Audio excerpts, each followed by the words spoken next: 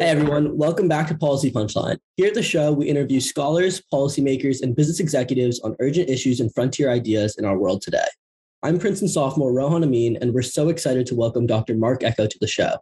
Dr. Ecko is a serial entrepreneur, fashion designer, angel investor, and now an advocate for education reform and chair of Culture Council at the Emerson Collective, a nonprofit dedicated to creating a more equitable America.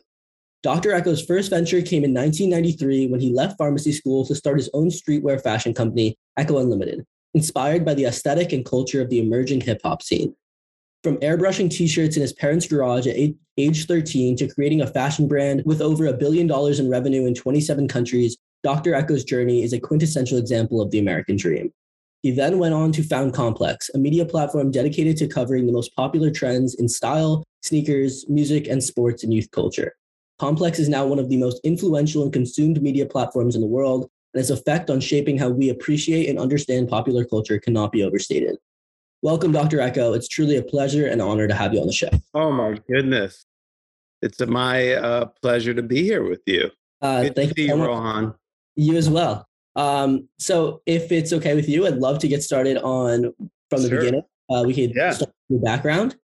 So you often discuss how growing up in a diverse community in Lakewood, New Jersey gave you kind of this invaluable perspective on culture that really drove your artistic and creative vision as you began to commercialize your work.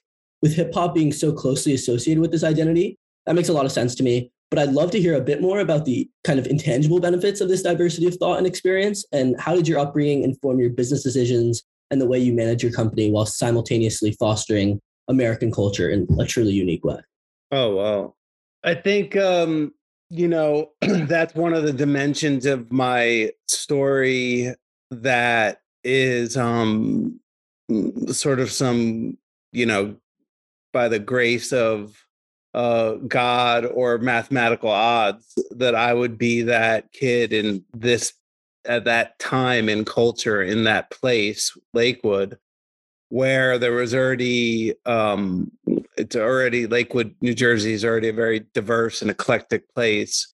And then, in the 80s, when hip hop was this rising counterculture phenomenon, to be adjacent to that in my adolescent years when you're sort of finding your identity, right? I think that shaped me in very powerful ways. And I think the main sort of insight was how taken I was at a young age to Black music and to hip hop. And I say it explicitly, Black music, because hip hop was kind of a gateway to discover all these other rich genres of Black music, be it jazz that was sampled or soul or funk music. And you'd look inside the liner notes of an album or a cassette, and I'd obsess on the details of where did that sound come from. And that was kind of the rabbit hole into learning so much insight around the power of really the last century of contemporary music and how it was shaping, the civil rights movement and a lot of our politics. And, that was baked deep in the batter, right? But it was there.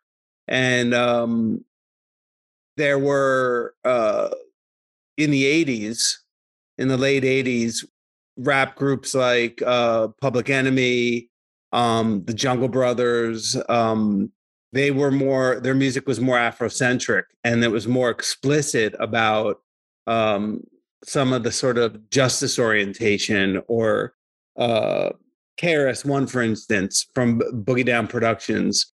KRS-One, the acronymical name of knowledge reigns supreme over nearly everyone, right? Like KRS-One was all about sort of self-knowledge, and would in his lyrics explicitly make historical references to sort of footnotes, and you go down a rabbit hole discovering what that was all about.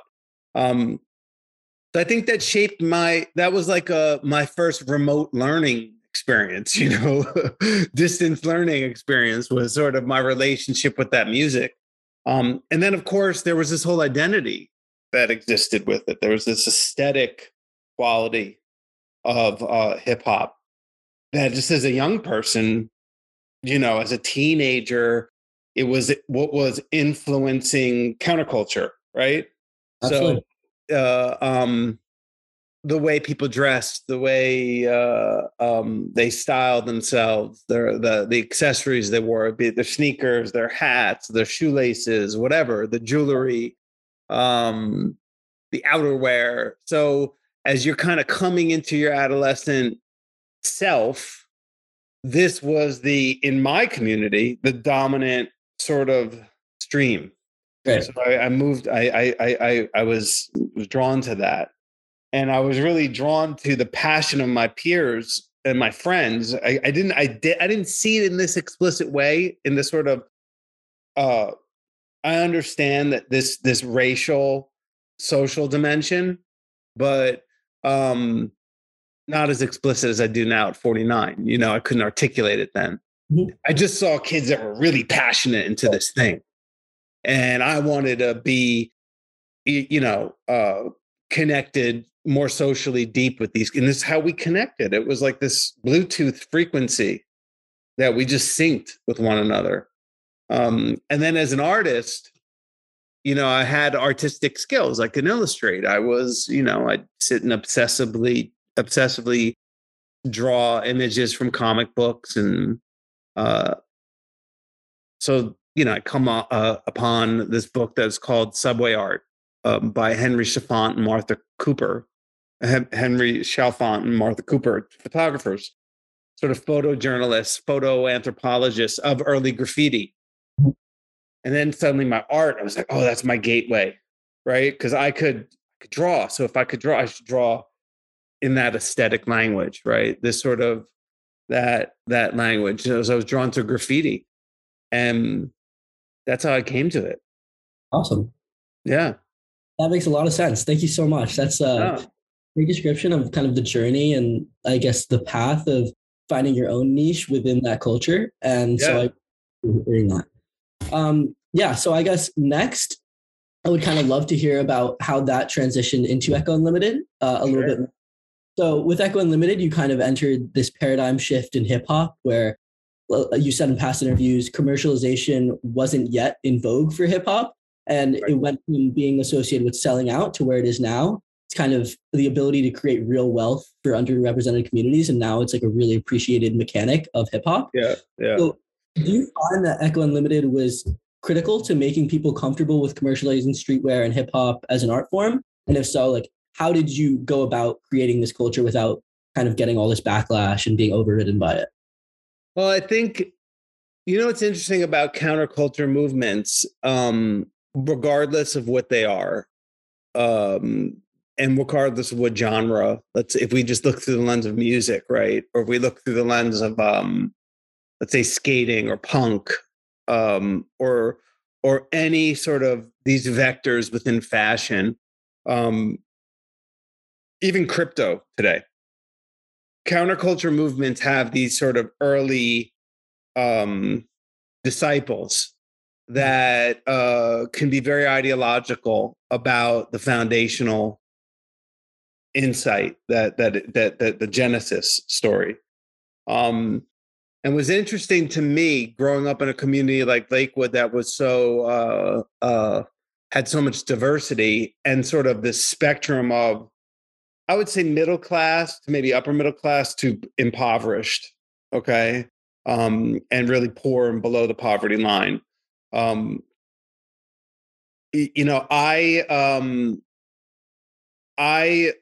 knew a hip hop that was this kind of make something from nothing, right? The sort of school of hip hop and the culture that I was connected to had this sort of underlying entrepreneurial story weaved into it.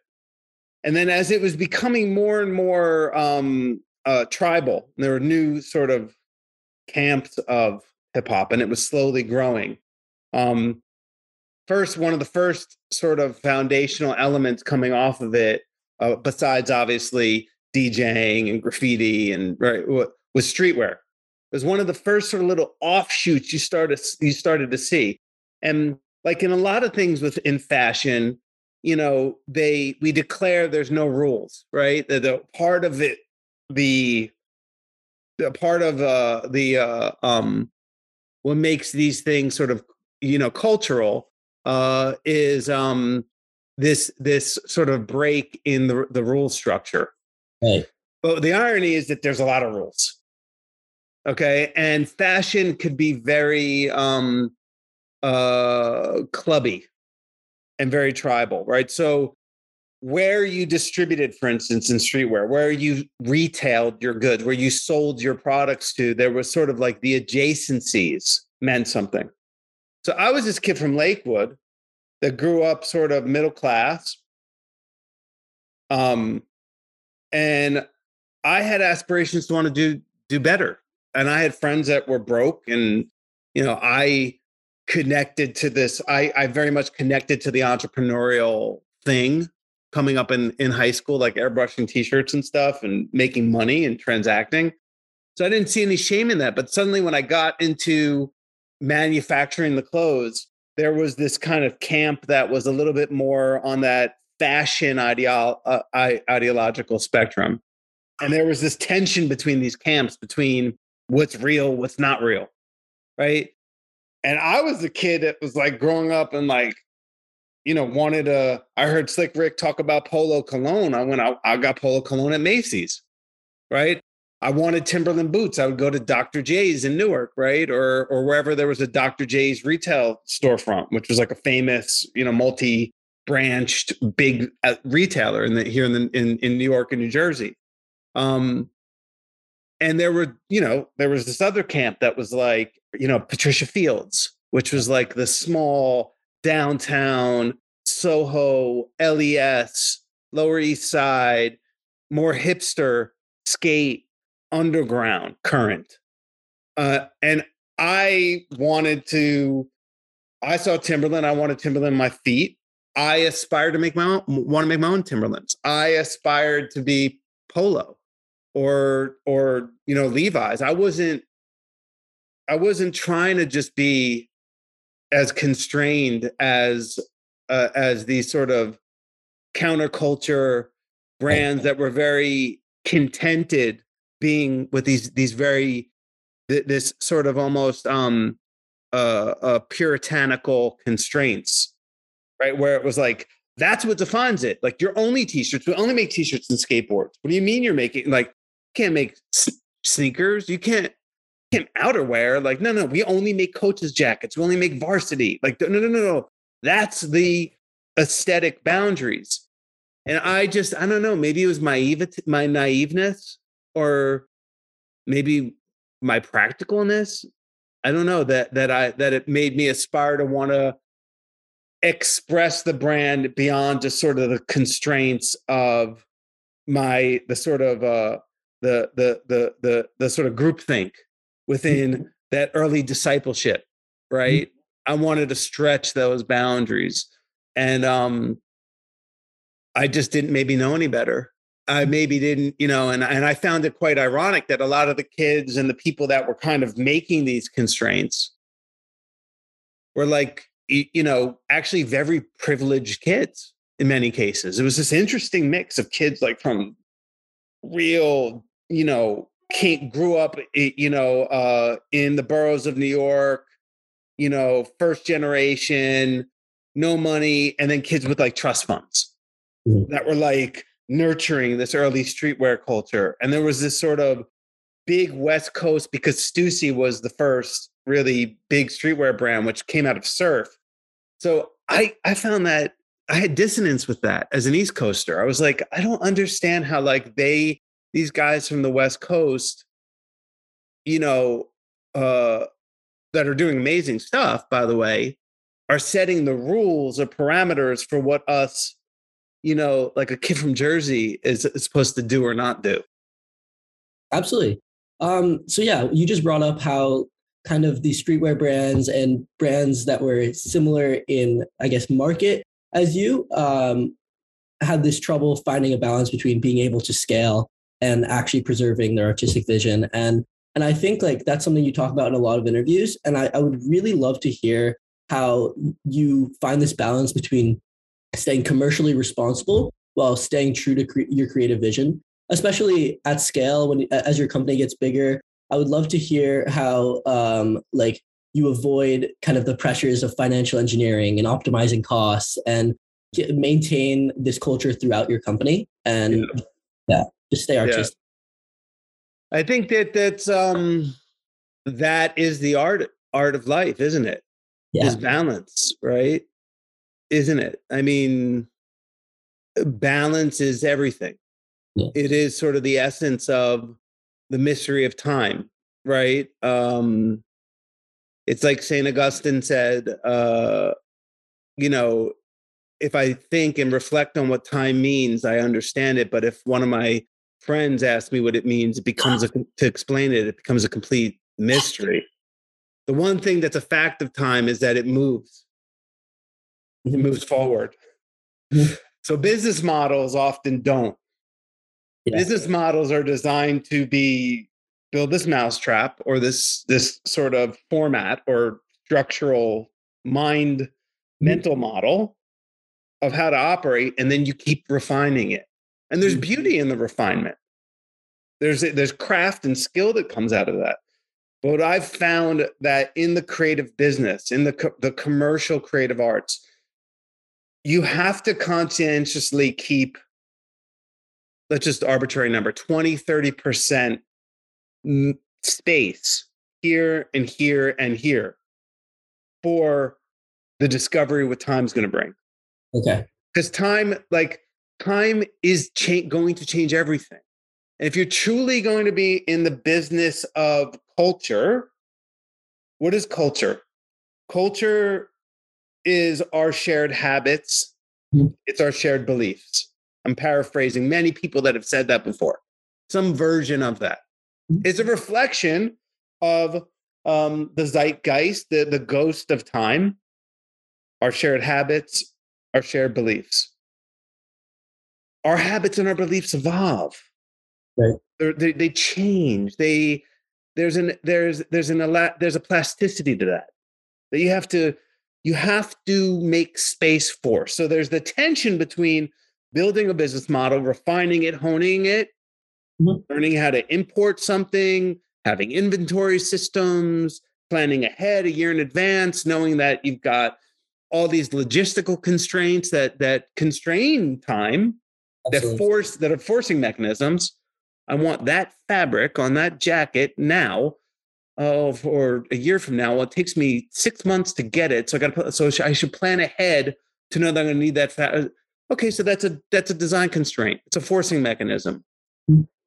But how do you preserve and keep balance? That's a long-winded philosophical way to answer that question, because there is this temptation as you're trying to balance of like fiduciary responsibility, paying the bills, growth, investing, right? Putting away some money for like a rainy day, with your creative aspirations, your creative impulses to want to express something new, right?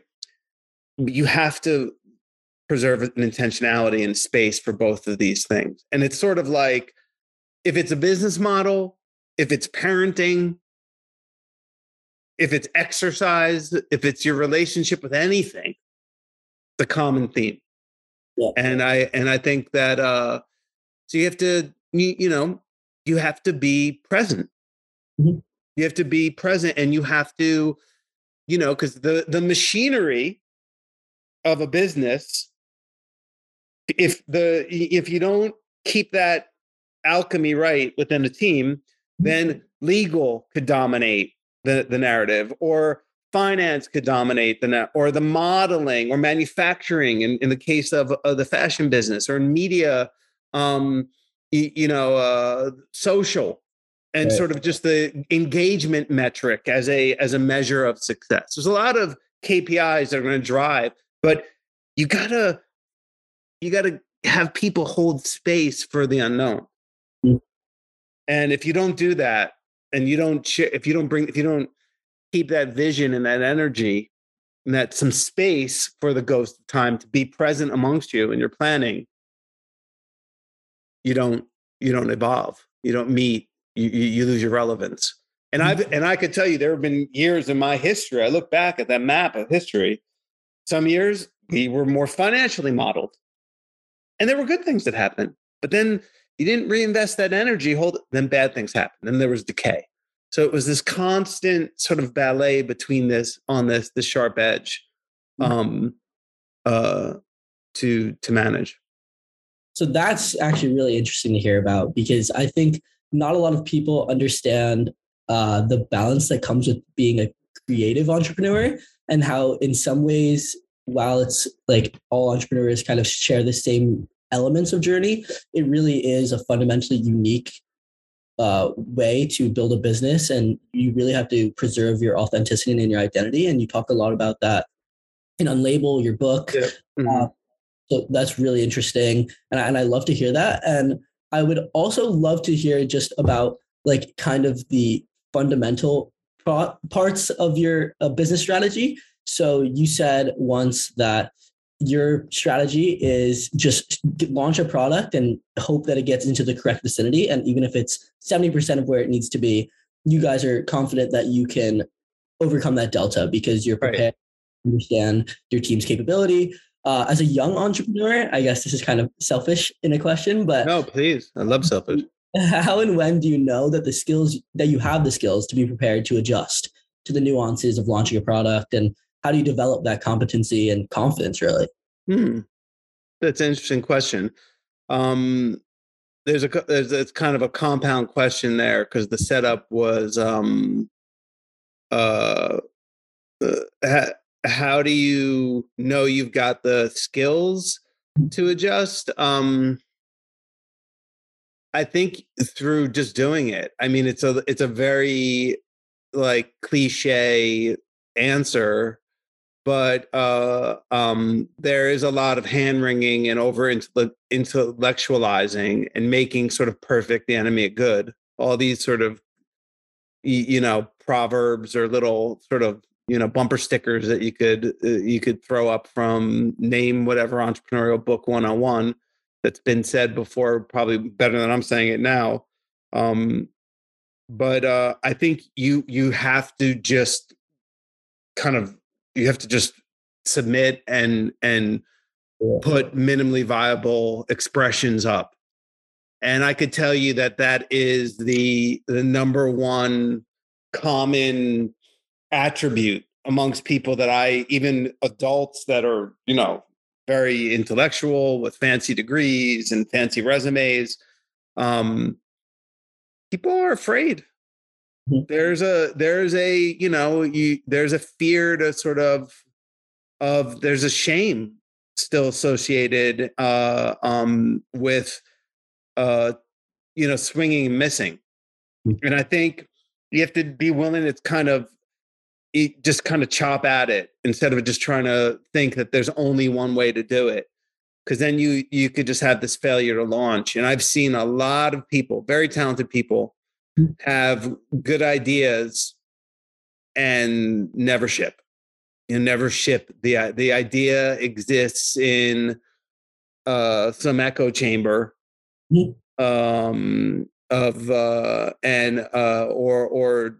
it never gets realized or brought to market or tested. And then there's this animosity because someone else beat them to, they took my idea. No, you were just slow, right? Or you were afraid to iterate. So I think, there is in the reality of flow, right? I think it's in nature. The answer to this exists in nature.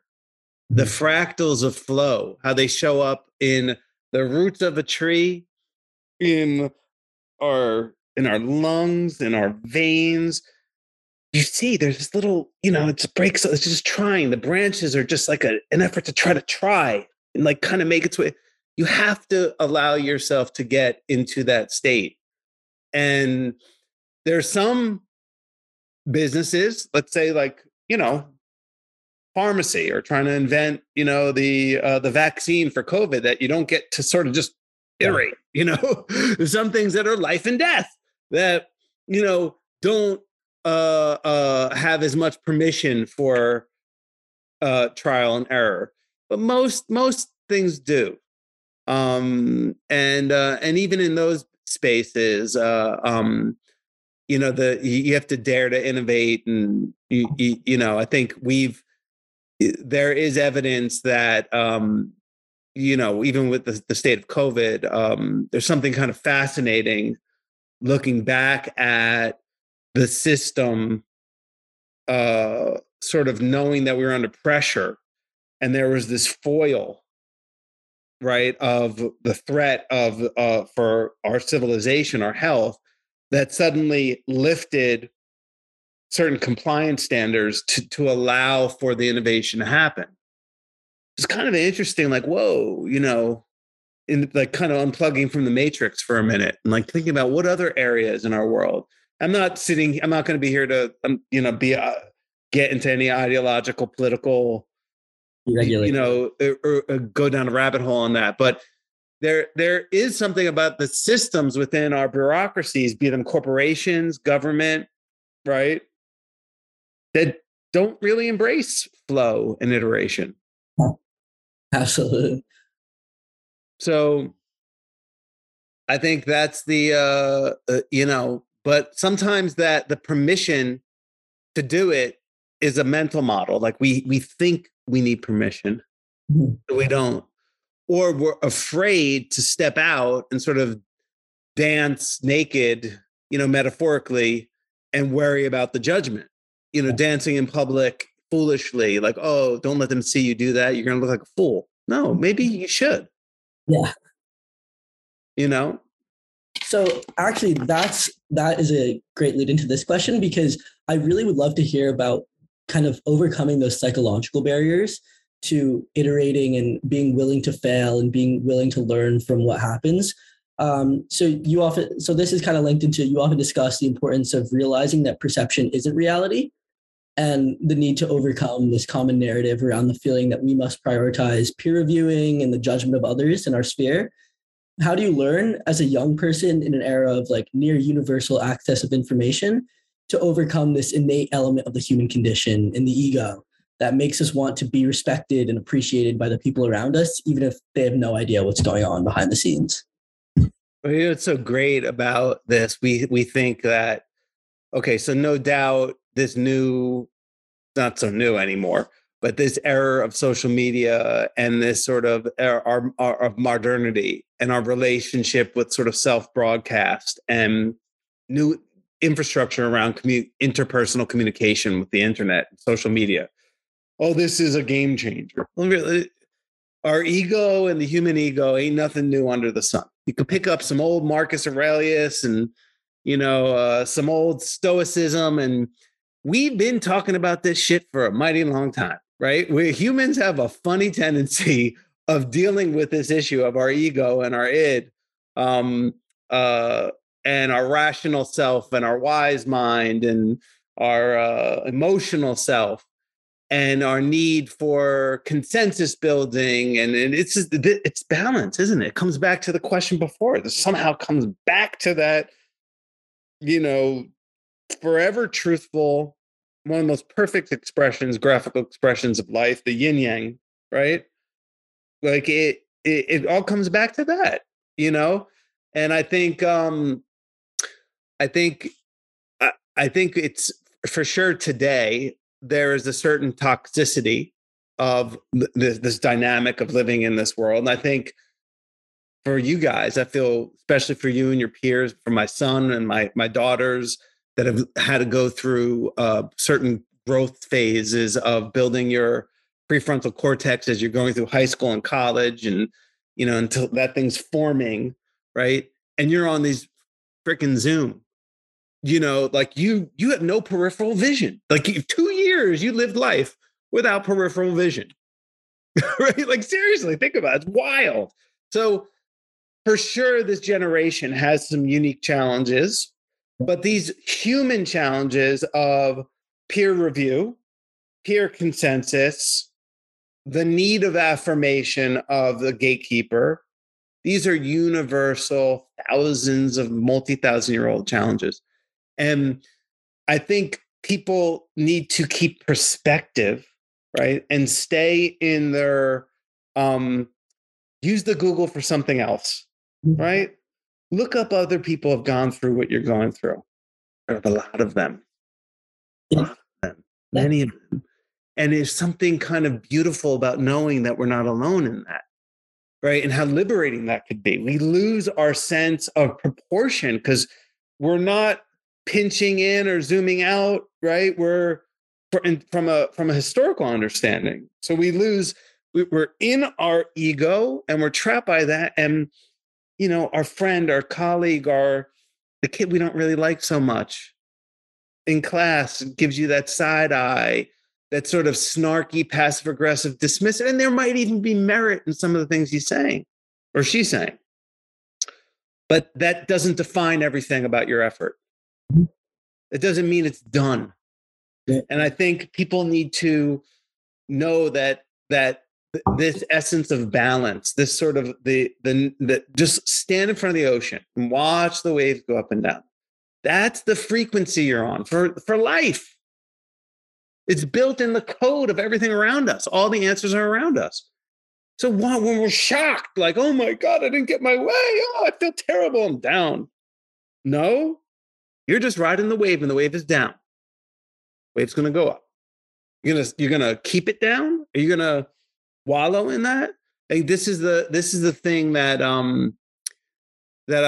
I'd like to see our culture, our educational system,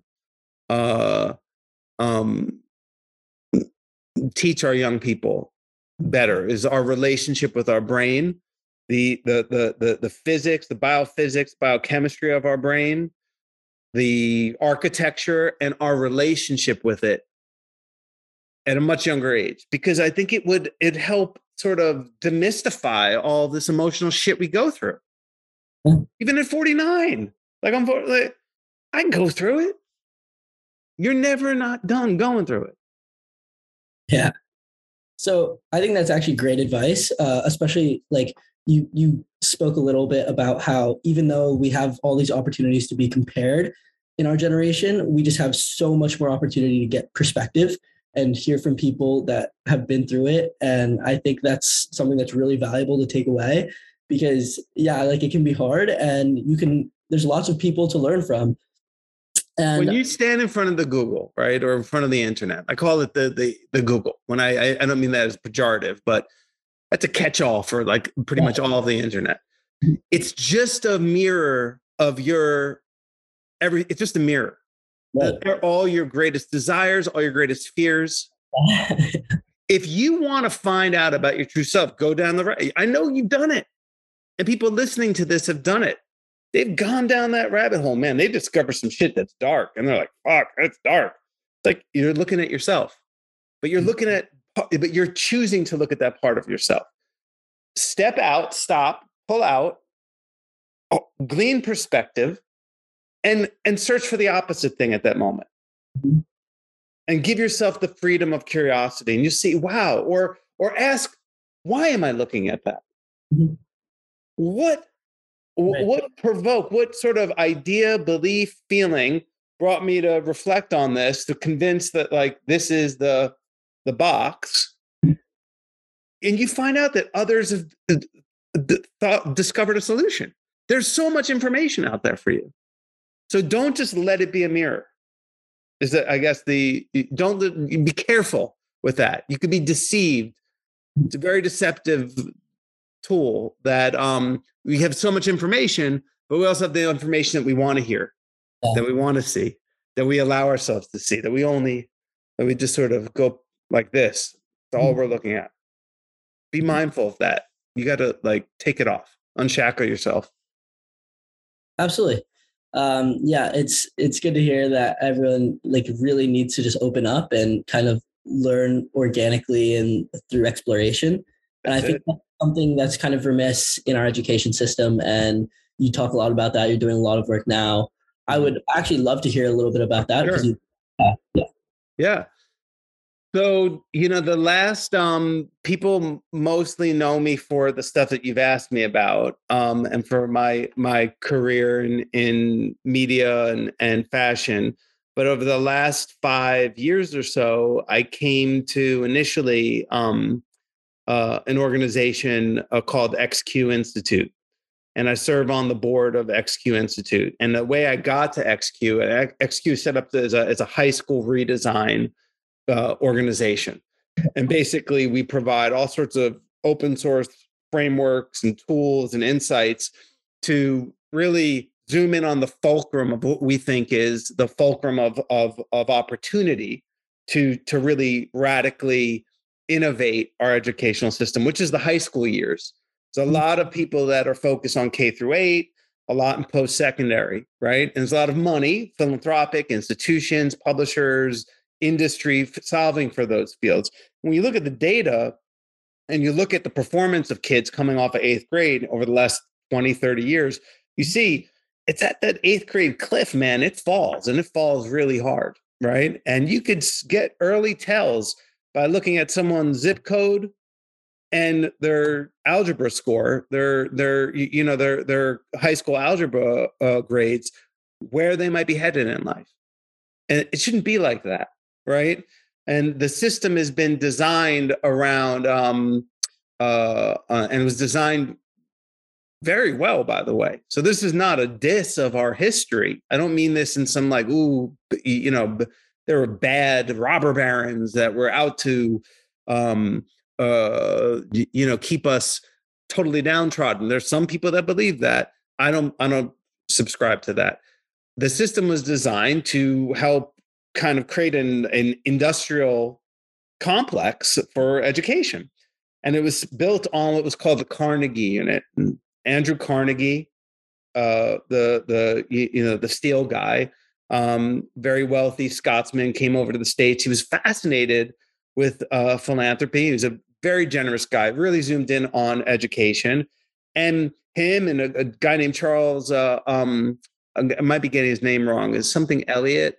Believe he was the president of Harvard at the time, along with what was called the Committee of 10, which was some thought leaders within the secondary, the post-secondary arena, were getting together to say, well, how do we create some sort of standardization and formula rubric for assessment, right?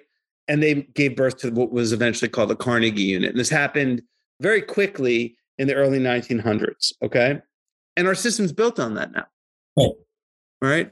So I came to XQ because Ruslan Ali, our CEO, who's a very close friend of mine, I knew her in my past life. I say past life, my other career. When I was at Complex, I went on a crusade around corporal punishment in schools. At the time, this was in 07, 08, to probably 07 to 09, I went on this crusade where I was amongst a lot of philanthropic ed reformers. And at that time, this is the pre-Obama years, Gates launched an initiative called Ed in 08. He was trying to put ed reform into the universe, right, into the zeitgeist. And he worked with a brilliant filmmaker and a good friend of mine I've been lucky to get to know, Davis Guggenheim, who made a film called Waiting for Superman. And that was a moment in American education reform where a lot of the dialogue was about school choice, where innovation was happening outside of, or at least was part of the thesis, that great innovation was happening outside of the constraints of the current system that was gated by Carnegie's measure of time and space, but not so much that, but more, let's say, labor, procurement, curriculum procurement, the shape of the school, union contracts, things like that. So independent school operators, either private or public charters, were launched. And this became this great source of innovation. And there's a debate to this day of the merits. I think that choice is a good thing. And I think that there's been great innovations that came out of the charter movement.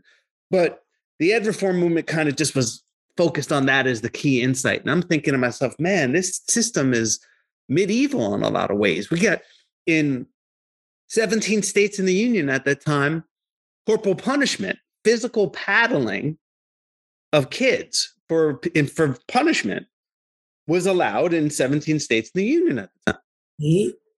Okay.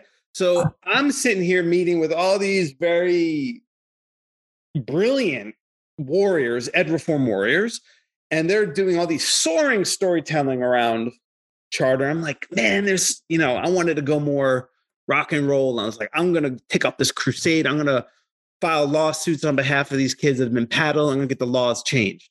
Mm-hmm. So I go into the department of the DOE, and I end up at the woman who runs the Office of Civil Rights, who's now my great colleague and our CEO at XQ, Russell Alley. She was inside the Office of Civil Rights at the time, under Arne Duncan, who was the head of the DOE at the time. And I launched this campaign called Unlimited Justice. And I end up finding all these kids around the country, mostly focused on Texas. That was the big lever. And I sue Texas, the state.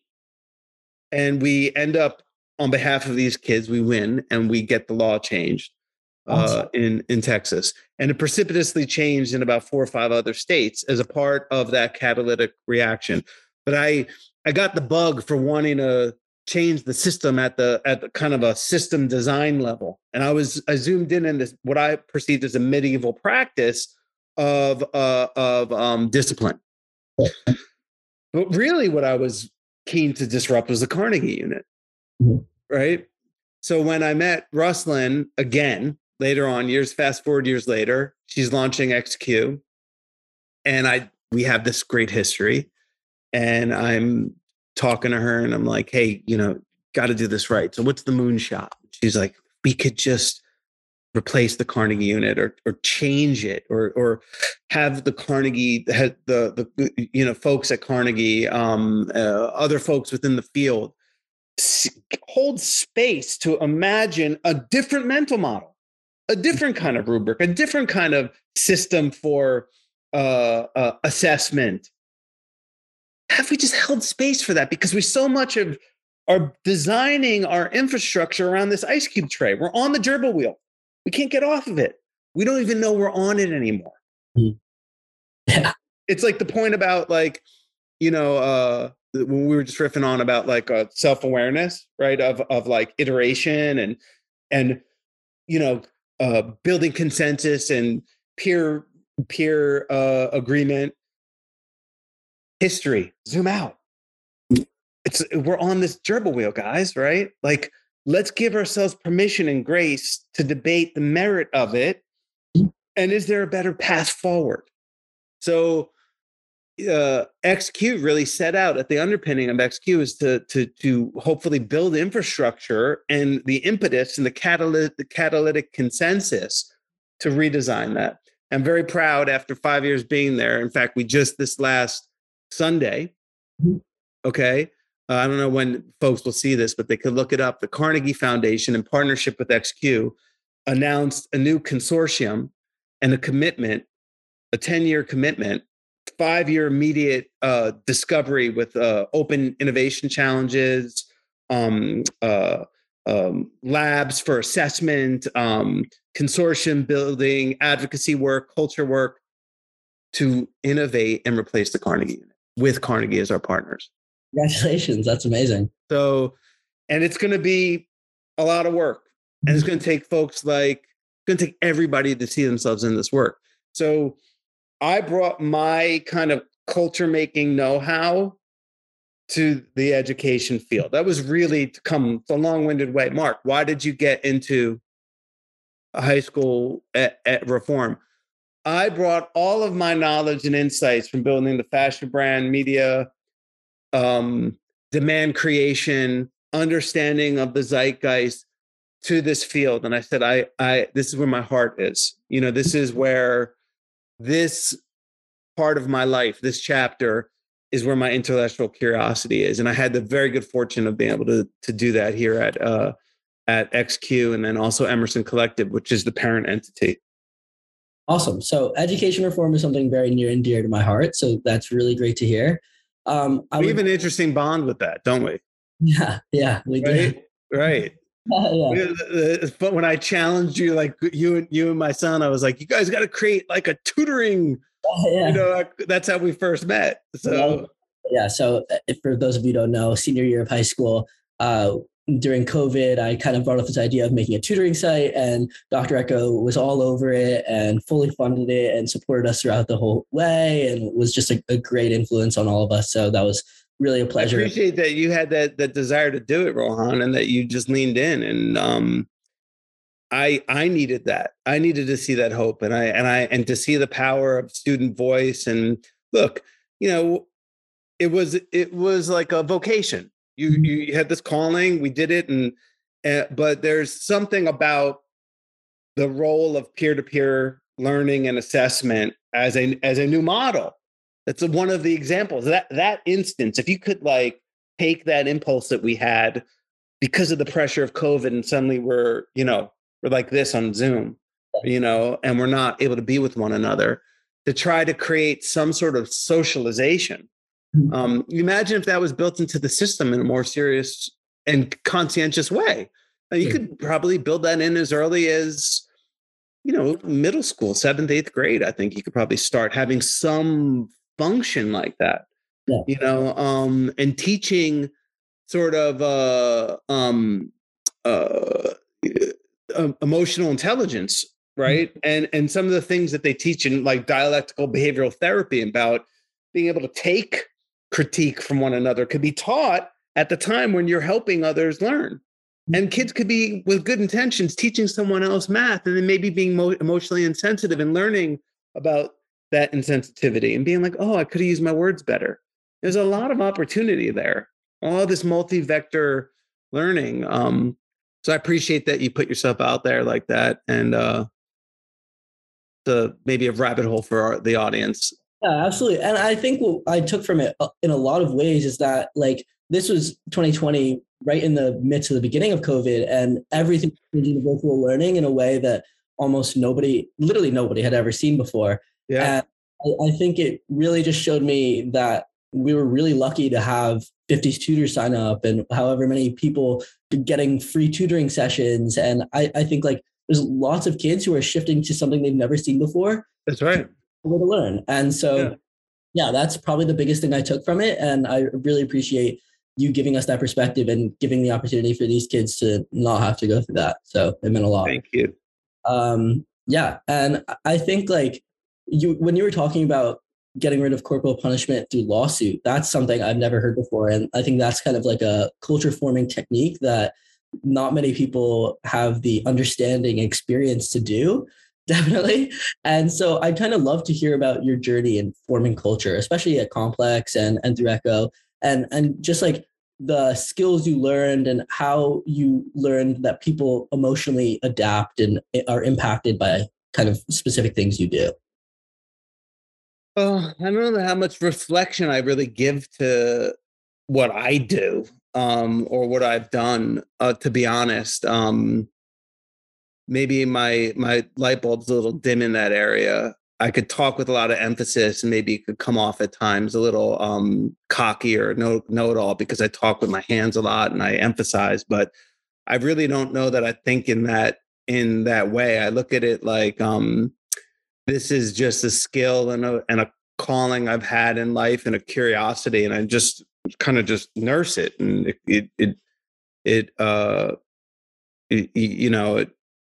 I built on that.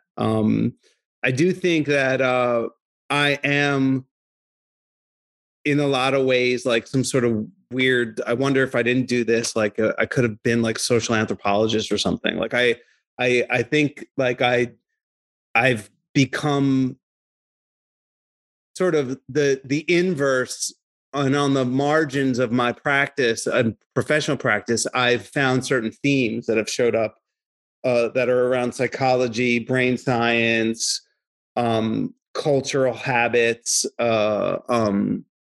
civics, that I didn't know I had the curiosity for, that actually, and then I acted, if I could have known that those would have been places to invest time to learn. It would have given me a head start on a lot of shit, right? But you come to it like through failure and trial and error.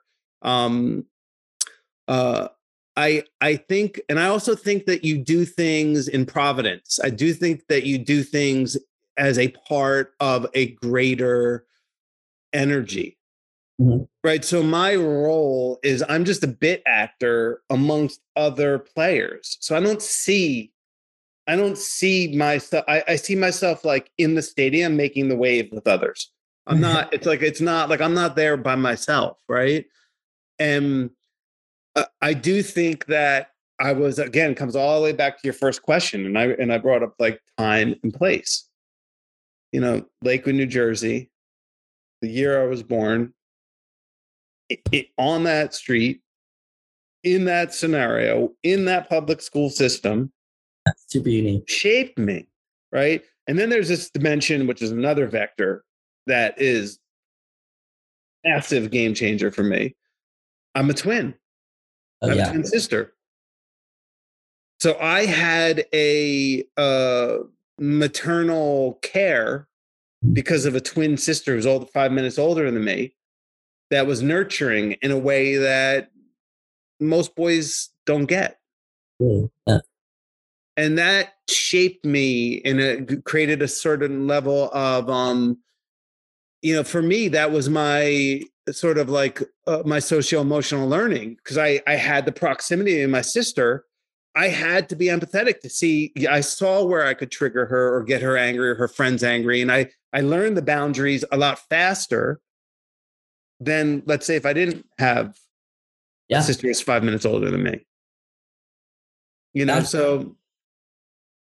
Oh yeah, that's super interesting. I think people underestimate kind of the power of sibling influence and having someone in your life that is a mentor in a way that it doesn't typically mean mentor, but you just kind of like you can learn from anyone. And so that's actually something interesting that you've talked about is mentorship and like how you don't know if traditional mentorship where you're meeting someone for coffee every couple of weeks, and that's not really what interested you and not what benefited you. And what did is finding these organic relationships and meeting people and asking questions of kind of anyone who will listen. And I'd love to hear your take on that and like how you can learn from people of any age, any experience, because I think like a lot of people fall into this traditional rut of looking for someone older and more experienced than them and just meeting them for coffee. And so it's almost like a resume thing, right? It becomes this sort of mechanical caricature of the pageantry of the relationship between the mentor and the mentee. And there's beautiful things that come from that. I don't want to dismiss it, but that's not the only format, right? And the pageantry need not apply, right? And I think I say, don't go to school, let school come to you, right? This sort of lifelong learning, this sort of obsession obsessively curious, open to be wrong, wanting to learn. What a better time to live than right now? Can't think of a better time than right in these moments for young people because of just the access to information and people playing remote mentor. I could just go down a rabbit hole on YouTube and pretty much find out anything I want, pretty much. Not all good. No. And not all bad though. So I think, young people go their first job in high school. They don't necessarily think that they're going to come in contact with that potential mentor type role. They don't think they're going to get it at church. There's a bias or within their faith institution. They don't think they're going to necessarily be able to have that sort of dynamism within their school, right? Depending on what school you go to. A lot of people don't go to schools with as rich of a guidance department as the school like you went to or my son went to, right? Or where you go right now, Princeton. I think, so the point is it could be in places that you don't suspect. I say like finding your Yoda I mean, Yeah. even Yoda as a character, right? Like, just think of that. Like, he's awesome. He's my favorite character from Star Wars, right? Like, Yoda is everything, but as a figure, is the metaphor for this point. He's this old shriveled up looking like he's the last person you think is going to be a badass and teach you some shit, but he does. And I think you have to kind of hold space for the insights that could be gleaned and not, and forever be like a force field around you, this sort of force field or this Bluetooth frequency that allows yourself to sync. Yeah. You can't just be like, okay, now I'm in mentee mode. I'm in mentor mode and teach. I'm ready to learn. Mm-hmm. You have to be there. There's got to be a porousness, and the frequency has to be. You get the signal, and you could grab something and actually learn from it, right? And I think that I think it is like oxygen in life. The minute you're done, you think you've learned it all. You're done. Yeah. Yeah, absolutely. And yeah, I think that's a really great point, because you can, and like in this era, you can have your Google Calendar with every event set, and you can be like, this is my time for mentoring. I think people forget that sometimes you just need to be a sponge and go out into the world and learn from everything that's around you. And so I really appreciate hearing that. And when you get that spark of curiosity and you think it's like bad social manner to say, hey, advocate for your interest. Don't be embarrassed. It comes back to like dance in public, be willing to be embarrassed. Don't be apprehensive. Right. Find out what's the worst they're not going to share it with you. You get one little pearl. That little pearl you get could be 3 hours on Google that give you information, insight, just knowing how it's called. Like, what is that thing called that you're doing right there? I've seen that done before. What is the technical name for it? Oh, yeah, I didn't know that. There's no one in my peer group that could have told me that. I wanted to know. I found out that moment. It's there. The knowledge is porous. So I'd actually love to hear a little bit about that, because I don't know what your perspective is, but sometimes I feel like the most valuable information in the world is never going to be on Google and isn't on Google. And you can only get it from asking questions from people older than you, smarter than you, more experienced than you, and everyone else. And I'd love to hear what you think about that and where you think like the most valuable learning comes from. Well, it is contextual, isn't it? Like, great learning has a context, right? There's a time in your life, there's a place, there's a meaning, there's a personal motivation or impetus that's incentivizing the learning for you chemically at a chemical level, that's allowing you to be open and porous.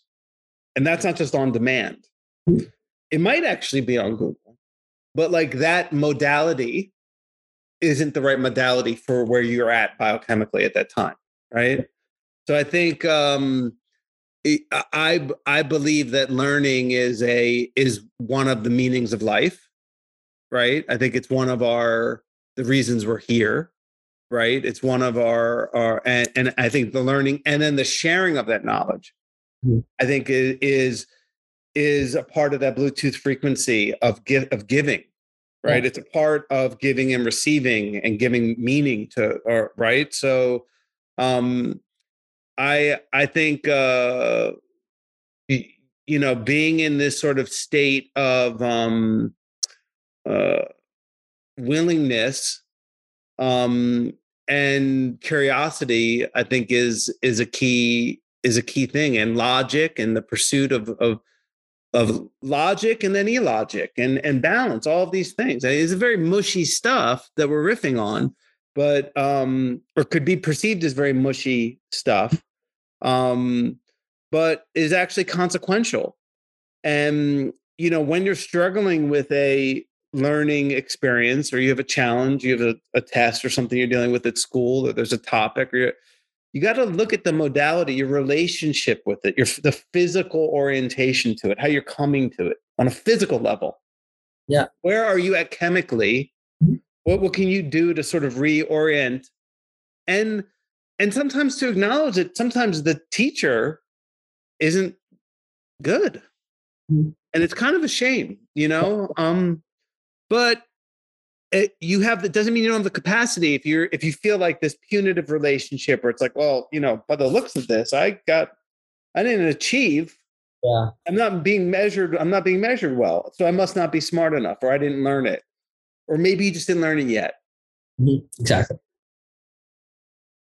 And I think that's something really valuable because like you've talked about this before, and I think throughout people's education journeys, they kind of get labeled like, oh, you're a math kid, or oh, you're bad at math, and then they never do math again. And I think that's honestly a travesty. And I think there's really no way to develop when you're getting shot in the foot at the start. And so it comes back to the whole brain science thing, right? The corpus callosum is it's the barrier, the layer right in the center of your brain that separates right and left, right? And coming into relationship with that, not just sort of a blunt way, understanding all the rights for emotional, the lefts for rational, but just understanding, like, there's a great book that was there's a couple of books that I think are really worth sharing with the audience that around brain science, if people are curious and learning, right? There's I think it's called the Da Vinci's Brain. I want to look that up really quick. Let me see. I don't want to go down. I don't want to take us off course here, but Da Vinci's Brain. It's about Leonardo da Vinci's brain.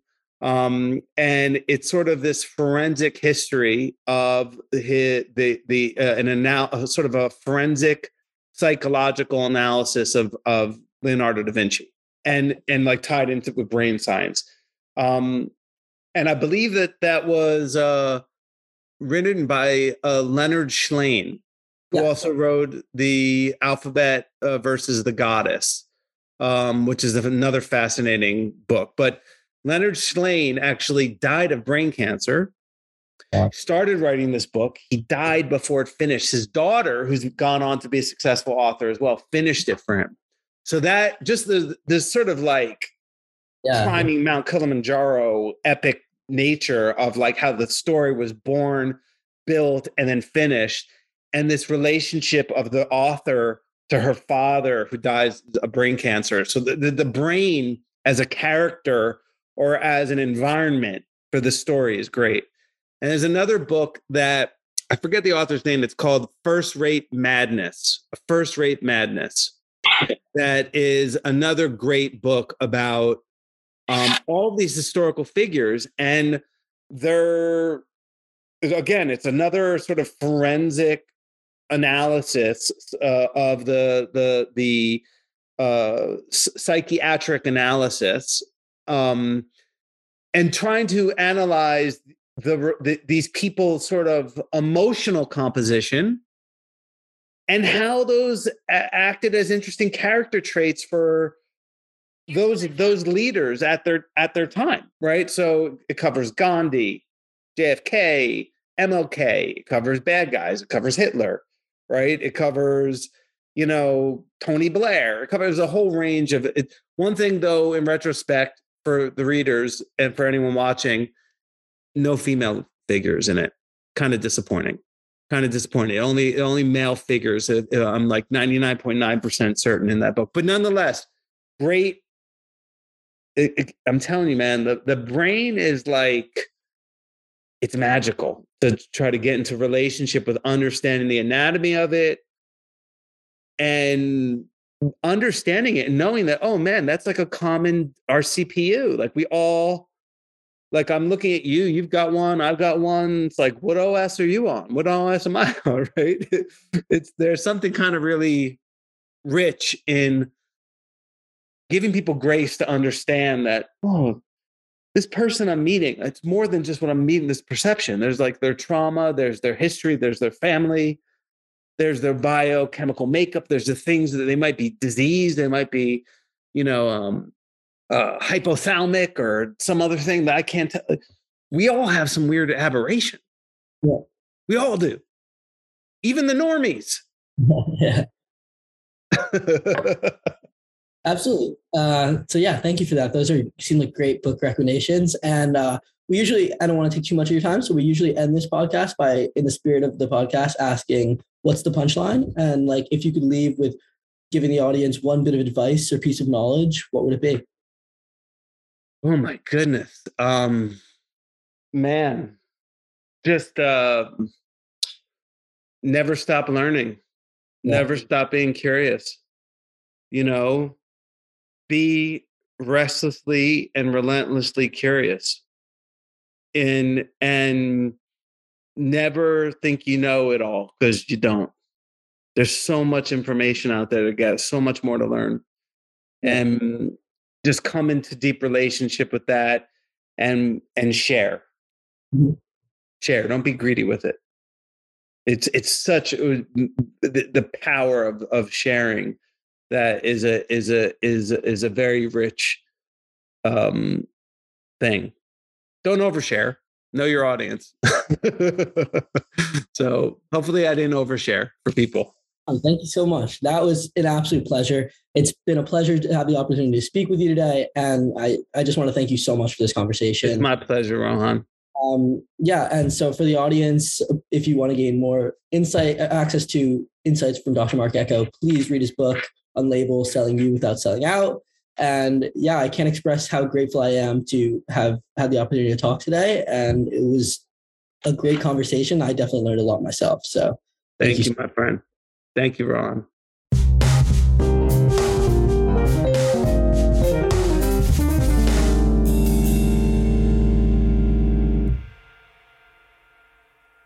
You've been listening to Policy Punchline, a podcast generously supported by the Julius Rabinowitz Center for Public Policy and Finance at Princeton University.